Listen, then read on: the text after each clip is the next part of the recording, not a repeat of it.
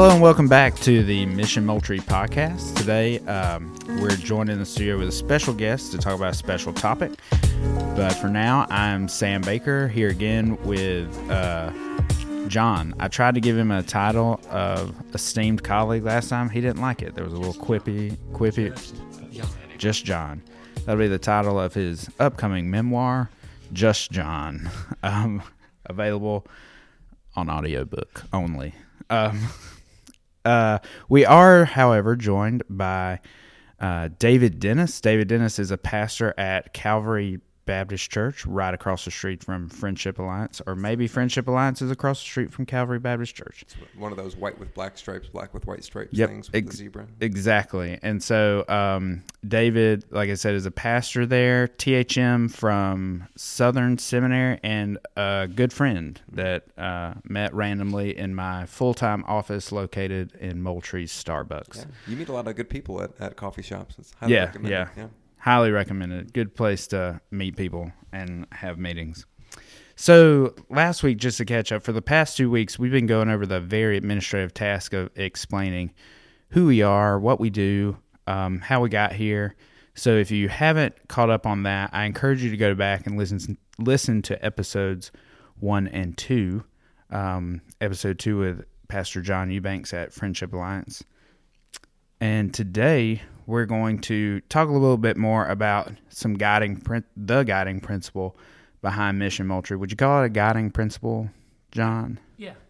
Guiding verse? For sake of a better term, yeah. Guiding principle, core belief, core value. Core value. I like that. It's very corporate. There you go. And that's where I'm from. Okay, the corporate world. That's right.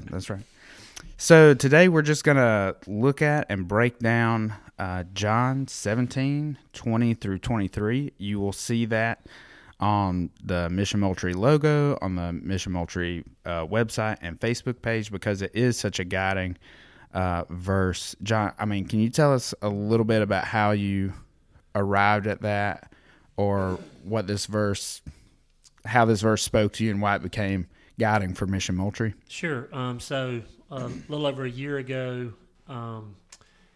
just real quick, we were in a men's Sunday school class, and we were looking at Romans 8, where Paul says, and you can hear the pages turn, I have given them right standing, and having given them right standing, he gave them his glory. And it was really kind of an interesting moment. It's like everybody, all the men, about a dozen or more of us, we just kind of stopped and looked at each other and just were in awe of what the Word of God was saying there, that Jesus Christ has given us his glory. And then a few weeks after that, I was driving somewhere, don't remember where, but I was listening to a pastor on the radio, and he quoted from a passage in Isaiah, I'm thinking 40 or 43, where God says, I am the Lord God, and I will share my glory with no one. Mm-hmm. And I was like, wait a minute. He just tells us in Romans that he's given us the same glory that he gave Christ. And so I was like, I know the Word of God doesn't, contradict itself, and so I really started looking into it, and I landed at John 17 when I just started looking at glory and passages about God's glory and him giving us glory, and that's when I came upon John 17. Not for the first time. It was underlined in my Bible a lot, but it's like it was there after reading this that I just felt like the Holy Spirit was saying, you really don't understand, you need a deeper understanding of what it means to be one with Jesus, just as he and the Father is one. And that's what kind of led me on that. I began praying that prayer for myself, for my marriage, for my local church, and it was a couple months after that when the Lord called me to the work of just, working for unity in Colquitt County among the churches there. That's awesome. Cool. So you just kind of found it through word study and just word study, and just through daily devotion and just my time with the Lord. The Holy Spirit really spoke to you. Yep. David, besides me just texting you and say, hey, could you help us out with this? Had you run across this before? I mean, what's kind of your experience with this passage, or like what context have you heard it in? Yeah. One of the things I really remember this passage from is whenever I was in New Testament Greek, whenever I was in seminary. This one really stuck out because one of our assignments throughout the semester was to read through the Gospel of John in Greek, and you had to translate all these kind of things. And man, that was stinking hard, first of all. But second of all, I remember even getting to this passage, and I remember even in my study of this passage, how interesting it is. I mean, there's a couple aspects to this that really do hit home. And one of them that I remember distinctly as I read this is almost Jesus's idea of the church as an evangelistic tool, which is really strange. I think in our individualistic culture in America, I think one of the things that we typically do, if you take a look at it, we typically break up into groups of people who are on the same page as us. So if when I go up to visit my brother in New York, he's a hardcore left-wing Democrat. Guess what all his friends are? They're hardcore left-wing Democrats. I mean, my other part of the family, they are hardcore right-wing Republicans. You want to guess who all their friends are? Like that's what they do. Like people who are typically excited about sports. They hang out with people who are excited by sports. We kind of cluster. And I think one of the things, I think you even see this in Christianity, people who are, quote, excited about things like ministry and those type of things, what they do is sometimes they actually sometimes like ditch the church and they almost like do their own thing and hang out with people who are really excited because that's where the work gets done, right? And one of the things that you see here is that Jesus has an intention for his church, and by virtue of their relationships with one another, I mean, we're talking like 40-year-olds with 15-year-olds with 80-year-olds. Like there are supernatural relationships like that are happening that we typically, I mean, let me ask you, when's the last time you saw like a 20-year-old hanging out with an 80-year-old at the movies? You probably don't see that much, do you? Like, but one of the supernatural things about the body of Christ is that Jesus has actually saved people and brought people from different backgrounds and completely different, and he brings them together and unifies them in a way. And that was one of the things that really struck me, I think, as I've read this in my time reading it, Christ's view of the local church and local churches as evangelistic tools. We usually think, oh, you got to do this and this and this. And one of the things is wait a minute, this is really interesting. Like Jesus actually saves a people for the sake of demonstrating their relationships, demonstrate that what he has done is actually true. So that's, I guess, when I read, that's one of the things that I've been wow, this is something I think that our culture maybe is lost a little bit of. And I think that's profoundly good news for us. Man, that's excellent. It is. Good perspective. It reminds me of the acronym. It's really popular. KISS. Keep it simple. Saints. Oh, there you go. I was wondering where you're going there. Yeah. And so if we just look at the model, and of course we look back to Acts 2 and Acts 4, where we see the early church, walking in this unity and experiencing this unity, and we see that outcome. We see the evangelistic power of the early church in just doing these, devoting themselves to, the apostles' teaching, to fellowship, including the Lord's Supper, and to prayer, as they just devote themselves to that simple lifestyle. The results is God adds to their numbers daily. Yeah. And so I don't know that there's ever been a more powerful evangelistic move since. Yeah. And for sure. Let's So for those of you who are listening at home, we encourage you to grab your Bibles or your Bible app or whatever you got there and follow along with us as we dive into this passage. But if you're getting some fresh air out on the walking trail or you're in your car, we encourage you not to look at a book, look straight ahead of you, or pay attention to what you're doing. And we're going to read the passage for you so you won't be completely lost. And we'll, guys, I just want to remind you kind of the rules of the match here.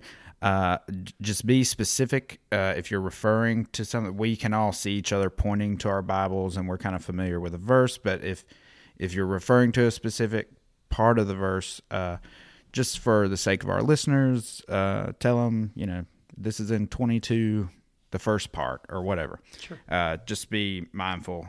Does anybody want to read it for us? Yeah, I'll go for it. Okay, and what translation are you using just for? The ESV. ESV. Standard Version. Yep. So it says this, I do not ask for these only, but also for those who will believe in me through their word, that they may all be one, just as you, Father, are in me and I in you, that they also may be in us, so that the world may believe that you have sent me.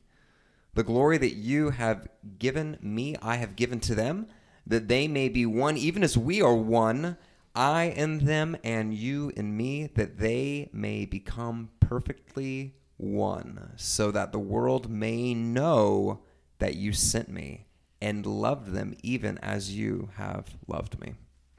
Amen. What a good word. So right off the rip here, it kind of sounds like we're jumping into the middle of a conversation. It does, doesn't it? Because I not only pray for these, and so just real quick, one of you talk to us about what's happening. Where are they? What are they doing? Yeah, so I think one of the things that you see in this passage is John is basically writing to these people that's showing that Jesus Christ is the fulfillment of everything that's gone on in God's work throughout history. So, I mean, Genesis, Exodus, Leviticus, Numbers, Deuteronomy, God has had this in mind ever before the foundation of the world. And what we see here is Jesus has come as the Son of God, and he's come to the end of his ministry. He knows what is about to happen here. He knows the suffering that he's about to go through. But at the same time, one of the things he's actually lifting up a final prayer to his disciples, because these are going to be the very people that he sends out, all right, after his resurrection to preach. All right, so what he's doing is he's almost giving, this is in many ways almost one of the final prayers that we see in the book of John. He is giving his final prayer to both to his disciples, and not only his disciples, but all those who are going to believe the message that they have on account of what he's done. Yeah. Jesus is in the upper room with these disciples the night before he was crucified. Soon they'll be leaving to go to Gethsemane and go through that whole prayer thing.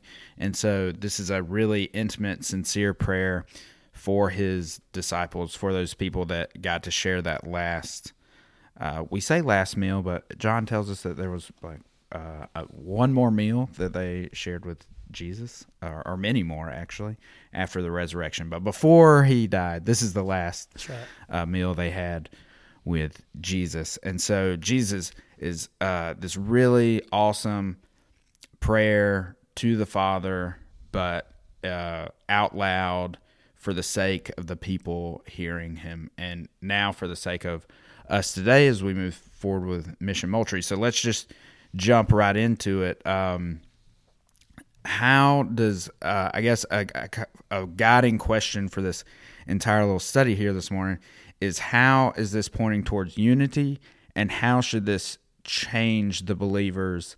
How should this affect the believer's heart, spirit, mind when we're approaching the topic of unity?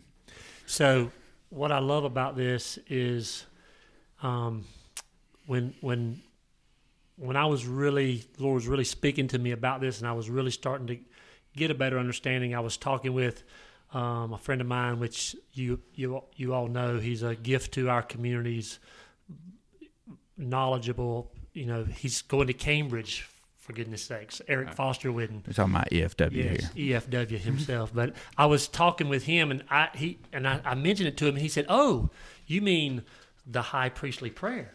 I'm like, well, no, I didn't know it was called that. But it's amazing to me, and I love that Jesus is our high priest, and he was interceding for us right now. He even before what he's asking God to do was possible, because he had not yet made the atonement. He was asking God to bring this about. He was praying for God to do what he would now have to go and make provision for, while he's praying this prayer. Because literally what he's asking the Father to do at this point was not yet possible, But, of course, he knew what the Father's will was. He knew what his future was. And so I just think it's intriguing to me that Jesus was praying this. He was interceding for us, not only for those disciples who had walked with him for 3 years, but he was looking throughout, all of history and seeing the three of us sitting here, and praying for us as well. Yeah. So, David, how do we, in this passage, how do we know that Jesus is not just talking about unity among the disciples there? I think one of the things he clues us in, because one of the things that he notes there, he says, "I don't only ask for these." When he's talking about these, he's talking about those who are like these guys who are directly in front of me. Yeah. But one of the things I think to note is that he has even people who are going to come after them in mind. So, I mean, even at this point, we can see that Jesus is not going to be caught off guard by the fact that this is going to spread throughout the entire world. The assumption is that this is going to go, even in the Old Testament, when you read it, this is going to go to tribes, nations. When the Old Testament, if you wanted to be part of the people of God, you had to be part of the nation of Israel.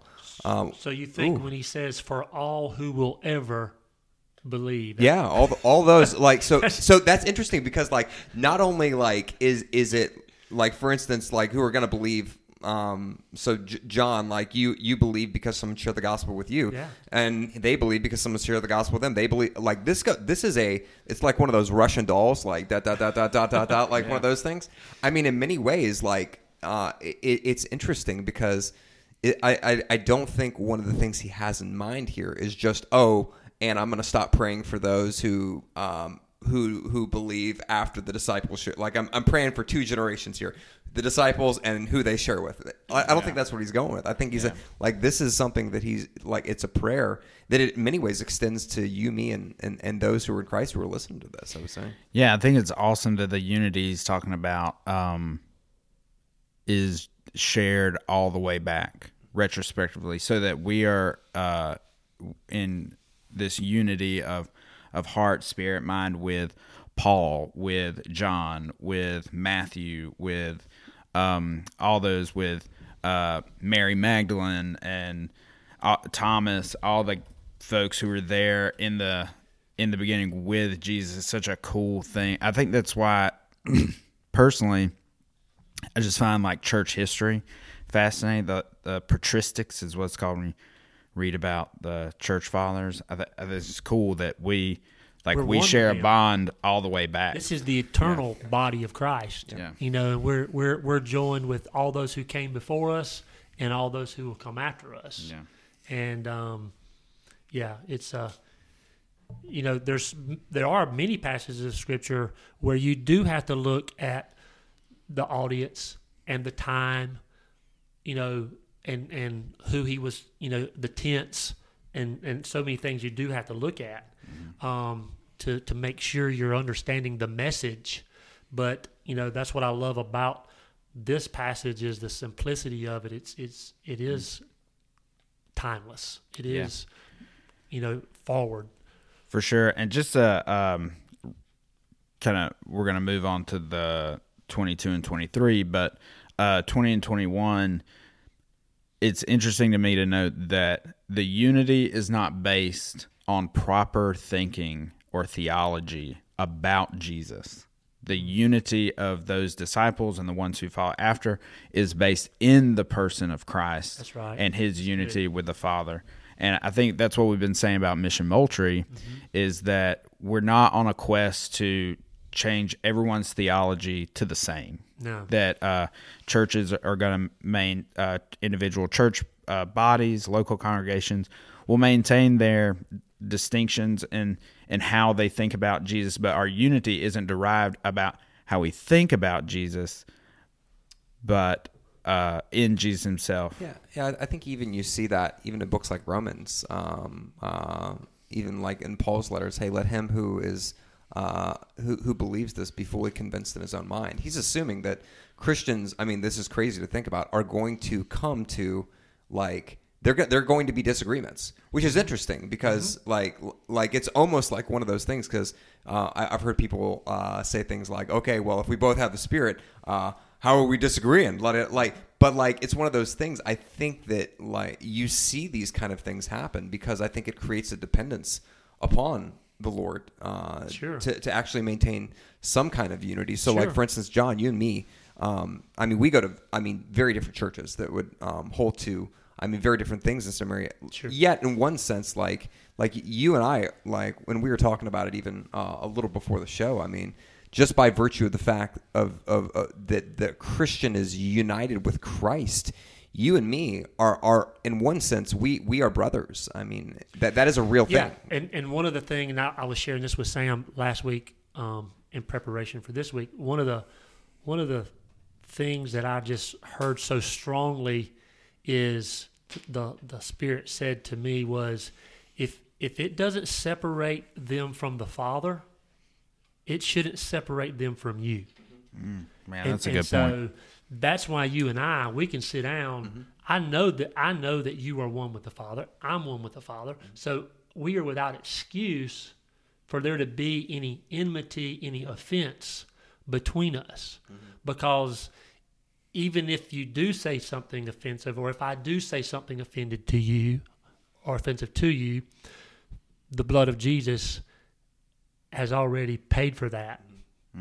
And so it doesn't cost you and I anything. Yeah, that's a good distinction that we can spend a few minutes on. The difference between a disagreement between brothers and offense or enmity between brothers. I'll just start out with a comment that I think 1 John kind of wraps up the enmity thing. You cannot hate your brother and love God. You can read 1 John 500 times and get that every time out of it. I think it's pretty explicit there. But the disagreement that David brought up, these are just things that happen over how we should do things, how we know that Jesus taught us to do, or some would say commanded us to do the Lord's Supper. How do you do that? Now in 2020, there's different ways to administer it. How often should you take it? These are disagreements, but they shouldn't cause enmity between brothers because we're all like, yeah, I think we should do that, right? I think most people are. Maybe that was a bad example, but no, I don't think so. I think that's right on. I think I think we have to have some kind of category in our mind that basically say I can actually go to a different church as somebody, but yet in one sense, like that doesn't mean I'm in enmity with them. Like I can care for them. Like me and you, Sam, we joke all the time about some stuff that we disagree with. For sure.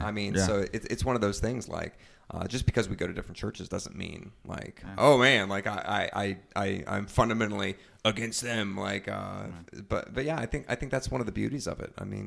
The fact that we go to different churches, whatever it means, it definitely should not mean that we don't like each other and we can't sit down and fellowship together. Yeah, and wall each other off. It means it doesn't mean that we can't fellowship. Yeah, obviously when we say that, we're talking about churches who believe, because we do have Mission Moultrie, the churches that we're walking with in this, we have settled on the basic tenets of our faith. We're not talking about getting out there and things that are not solid biblical doctrine that we all believe is the truth. We are Trinity. We do believe in triune God. We do believe in the virgin birth. We do believe in the inerrancy of scriptures.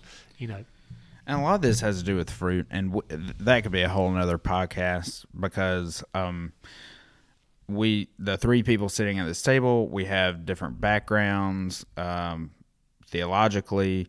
We attend churches that I wouldn't say are vastly different, but are pretty different. One or two things, or two doctrines that may be specific to. Yeah, that would make a person decide, like, I would rather go to there's this church or that church. There's probably a 98% agreement level, probably, if you looked at the statement of faiths. Oh, for sure. It probably comes down to, like, practicals. How does this practically work itself out, like, in different ways? That's where probably it comes in. Yeah. And none of those are what I would call the big ticket items. No. And so, man, I just lost my train of thought. Bad hosting. Choo-choo. Yeah. Anyway, let's move on. Yeah. Go ahead. Well, let's go ahead and look at verse 21 because I think we've covered verse 20 pretty well. Yeah. Pray that they will all be one. How so? One in what sense? Yeah. And then he explains that to us. And this is the New Living Translation. Just as you and I are one. As you are in me, Father, and I'm in you. It's a big statement. That's, wrapping my brain around that as a born-again, spirit-filled child of God. When he looks at me, he doesn't see someone else outside of him. He sees someone who is in him, who is one with him, to the extent that he can share his glory with me because I'm not outside of him. I am the body of Christ. I'm in the body of Christ. Yeah, because we're definitely going to have to deal with, in 22, giving them glory. And then in 23, I think, may become perfectly one. I think those are things we're going to have to deal with in the next little bit here. So coming off of 21, we get the first purpose statement, and then we get another purpose statement in 23. I think it's important to point out there, what's the point of all this unity? Why should we be one with one another as Jesus is one with the Father? So that the world may believe that you have sent me. So that, pick that up, anyone. Yeah, I think it's really interesting. I think if you go back and forth through church history, I think one of the things that you see is one of the things that Christians are is they're emphatic. They emphasize certain things, and sometimes what they do is they, by doing so, they actually forget certain things at the same time. And I think our culture, we find ourselves in a unique spot because I think with the prevalence of things like Christian radio stations and those type of things, I think our culture grasps this idea of like that we are one as a uppercase C church, like the Lord redeemed a church throughout history, like we're all part of like the church in that one sense. But I think one of the things in many places is sometimes it's forgotten there's actually like lowercase c. Like most of the times whenever you read your Bible and it says the word church, I think about 90-something% of the time it's talking about like a local congregation. And whenever he's talking about like that you and your I think one of the things is we automatically in our culture we jump to that uppercase C thing. Even though that is a thing, there should be an aspect to where we are one. We're one in Christ. We're one in how we are agreeable and thoughtful towards one another. And yet at the same time, there needs to be an aspect to which we are actually one with our own body of Christ. Like we're like that. I actually know and care about. And genuinely, because I think many times, we kind of view like our local churches almost as like this third arm. We're not really sure what they're about or what they're doing. and we're not really sure why we're there. We just gather with them. We don't know anything about, and I think one of the things that this passage is calling us to, I think it's a reminder. I think that aspect is a reminder. Like, wait a minute. Like, the point of my local church is, and I think he's going to get this later in the passage, like, that's going to be a demonstration that whatever Jesus did is actually true and real. But I think it's really important to point out the fact that there is a universal church like that. That's a thing. But at the same time, I think the overwhelming emphasis most of the times that we read is on that lowercase c church. Like, you have an important role to play. Like, and if you aren't getting to know those in your church, I think that's a huge deal. Absolutely. Like, that's one of the things that proves, the fact that Jesus is true and alive. I mean, I think in my own congregation, Valentine's Day, one of the things that we're trying to raise up in our younger guys, like, we take our younger guys out, and what we do is we have them deliver flowers and just talk to, like, some of our elderly saints in our congregation, like, to facilitate a relationship there, to show, like, wait a minute, you're not just like your own little, quote, like, little youth group kind of thing, but, like, you're actually meant to know others in the congregation, deeply care for them, pray for them. And I think one of the things that does, I think that demonstrates that the Christ is risen, because he's bringing people together who in many ways, I mean, in society, have nothing in common, like, outside of that. I mean, I think when he's referencing like that we may be one, I think we got to hit on that, baby. That is an awesome aspect of the gospel that I think in many ways, and sometimes maybe has almost been forgotten in our culture. I mean, usually we all have our, quote, own little ministries and those type of things, but there's a serious call to know one another, and not just know those who are like you in your church. Your own little group. No, those who are completely unlike you at the same time. Yeah, some of my best friends throughout the years of being involved in churches, different churches, we would not have been friends outside of our relationship with Christ. Like, we didn't have the same hobbies, we didn't dress alike, we had nothing in common except for our love for Jesus, and then a friendship grows out of that. But what I would like to further emphasize that not only do we jump to the Big C church, we also tend to jump to fruit, the fruit of what Jesus does in us as being an individual fruiting event. But I would like to point out that there are some fruits that are only available in a corporate setting within a local church, and then I think there are other fruits that are only available when the church works together. I wouldn't make a hard and fast list of what those fruits are, but you can't have the fruit of peacefulness among brothers by yourself. That's right, going to be exactly, really hard. Yeah. and but then there's, just in the same way, and we tossed this around before the show a little bit, that this unity, and we can go and talk about perfect unity now, that it starts between you and Jesus. It starts there. It moves into a marriage or friendships or relationships with other people. Then it moves to the church being unified as a body, and then it moves to that Big C church that David mentioned, being unified in a lot of different ways. And I think there's fruit at every level of that, and growth at every level. Right. I mean, in order for us to, I think in order for us to see what Jesus' desire is here, and for us to experience that, we've got to become aware of, okay, where are we experiencing unity and where are we not?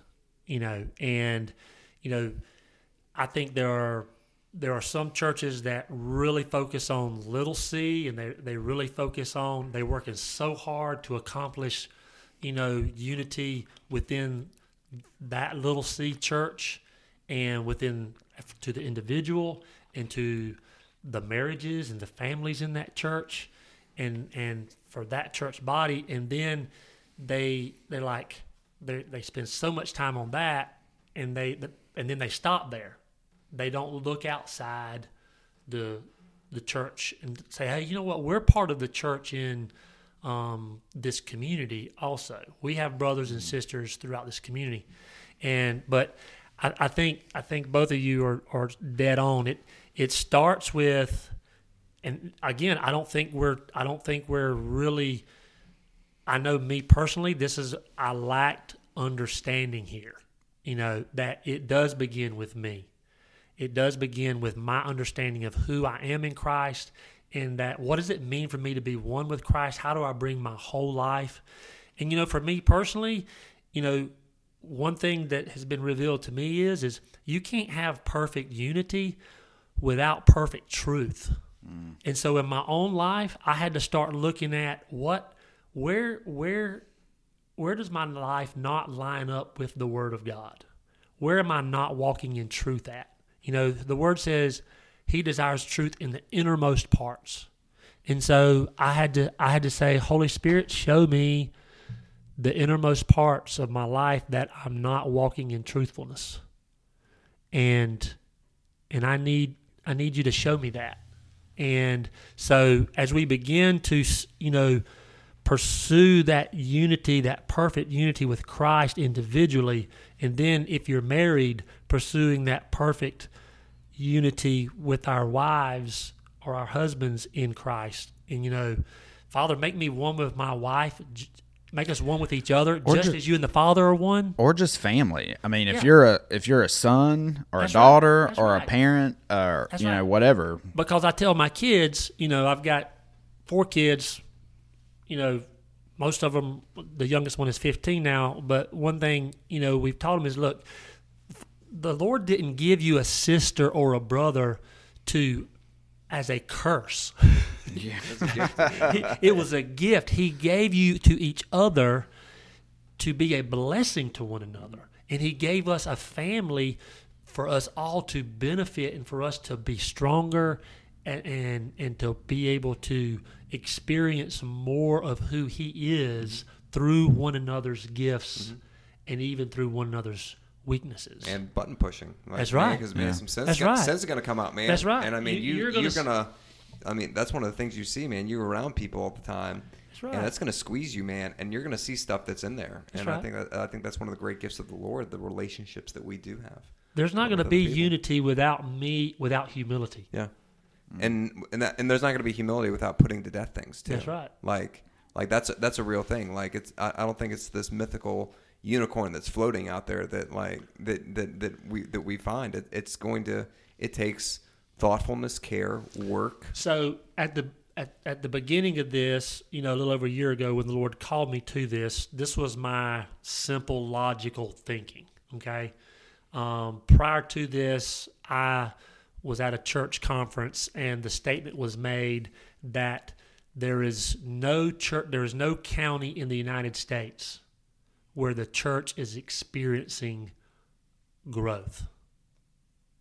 The church in America is not growing. And so I was like, well, why isn't the church in America growing?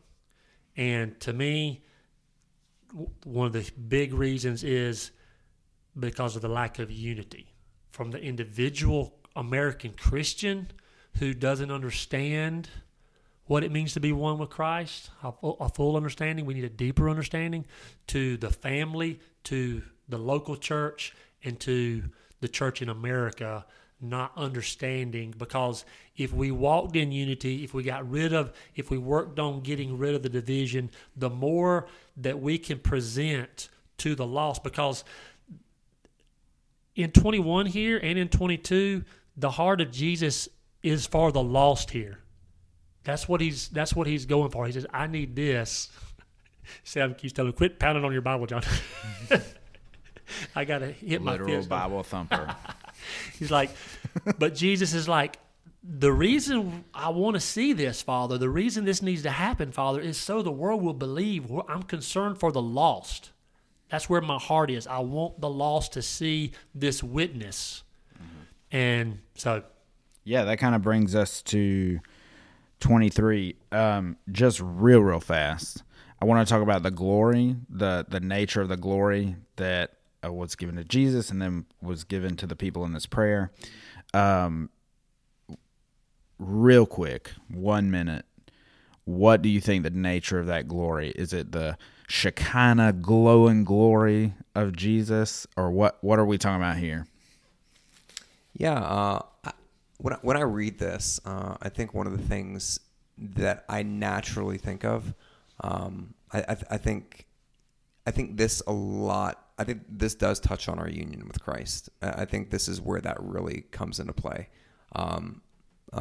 Maybe some of our listeners, they have no idea what that is. Because I think a lot of times whenever we hear about Christ, we basically hear about his death and resurrection, and that's all we hear about him, which is pretty bad. There is more things that he did.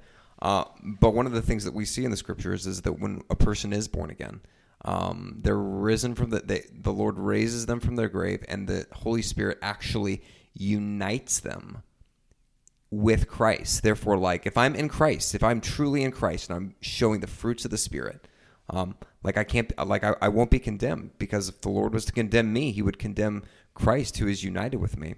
And I think this is what Peter is getting at whenever he gets in 2 Peter, where he's talking about when a person comes to know the Lord, he says this audacious thing: we become partakers in the divine nature. What the heck?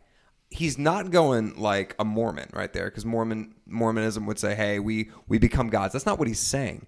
He's saying whenever a person is born again, whenever they come to know Christ, they actually admit they are unified with Christ. So the glory that naturally is his is mine. Like the glory that not. Now that has some implications some places, but like whenever it's talking about like that they would have like the glory that you've given, like they would have, well, of course we would have it, because we are naturally one with him. Mm-hmm. Therefore, whatever he has, we, like in one sense, in Christ I have. Like I have his life. I have in many ways his death. I have his glory. Let me read that verse that you're referencing, 2 Peter 1:4. And because of his glory and excellence, he has given us great and precious promises.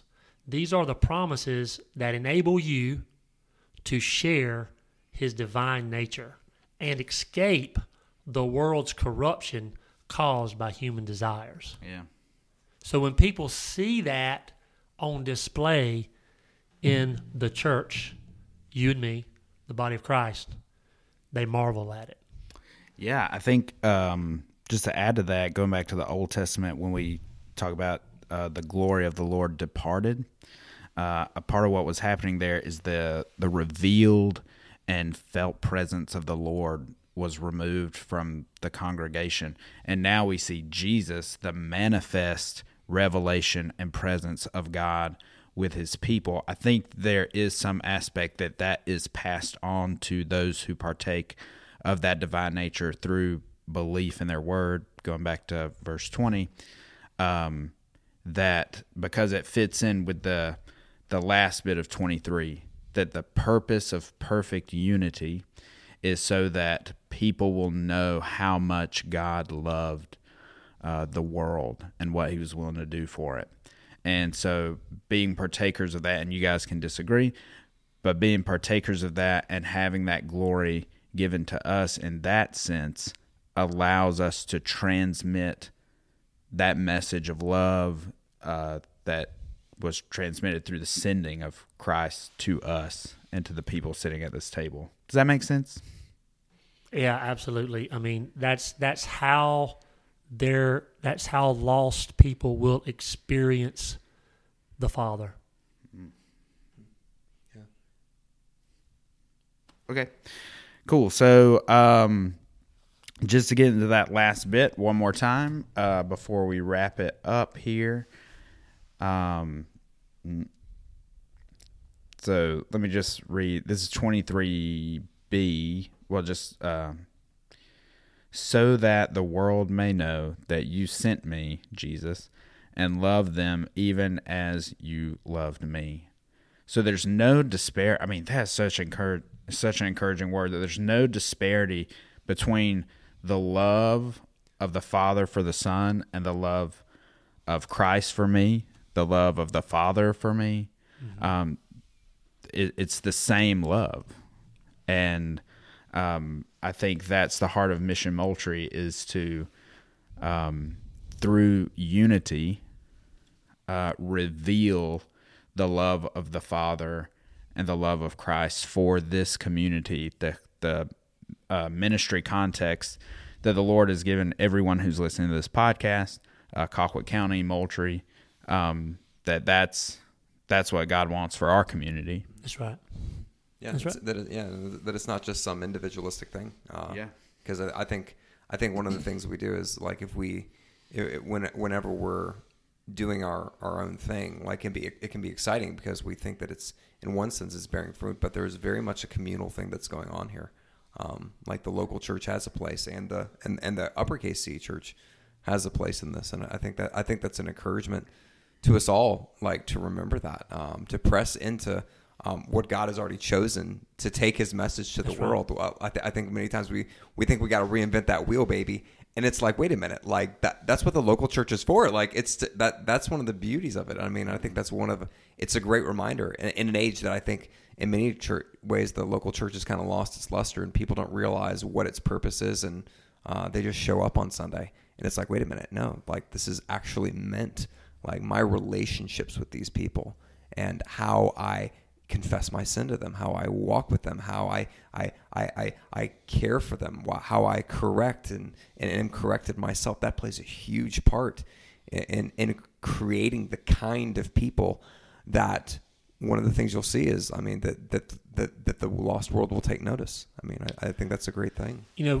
from what I see in Scripture, the Lord has left 3 major witnesses to the world today. We have, as we see in Romans, we have the witness of nature and creation itself. Sure. It says just that witness alone, man is without excuse. But then, of course, we have the witness of the Holy Spirit that draws men and convicts us of our sin. And then I believe this is showing us that the church is supposed to be a 3rd powerful witness of who Jesus Christ is. And so, you know, that's a big responsibility.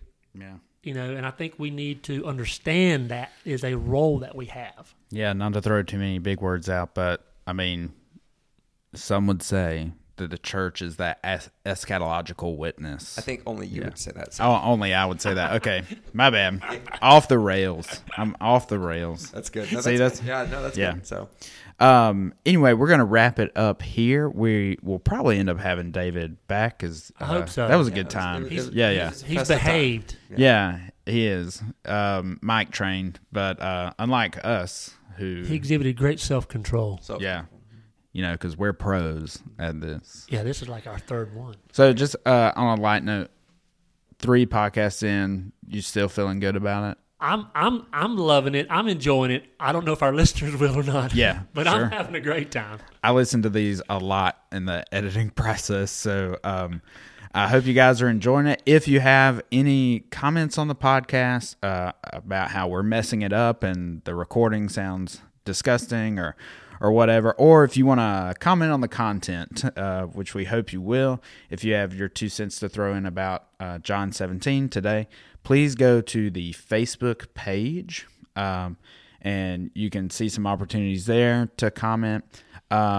We hopefully will have a comment section up in the show notes for this show at missionmoultrie.com, where you can go to the podcast page and look at the show notes and join in the conversation there, because this ultimately is, anytime we open God's Word, it ultimately is a conversation. That's right. That I think the Holy Spirit inhabits that conversation, and we all leave with a better sense of and a better understanding of God's Word.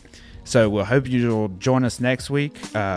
Thank you for tuning in to Mission Moultrie Podcast.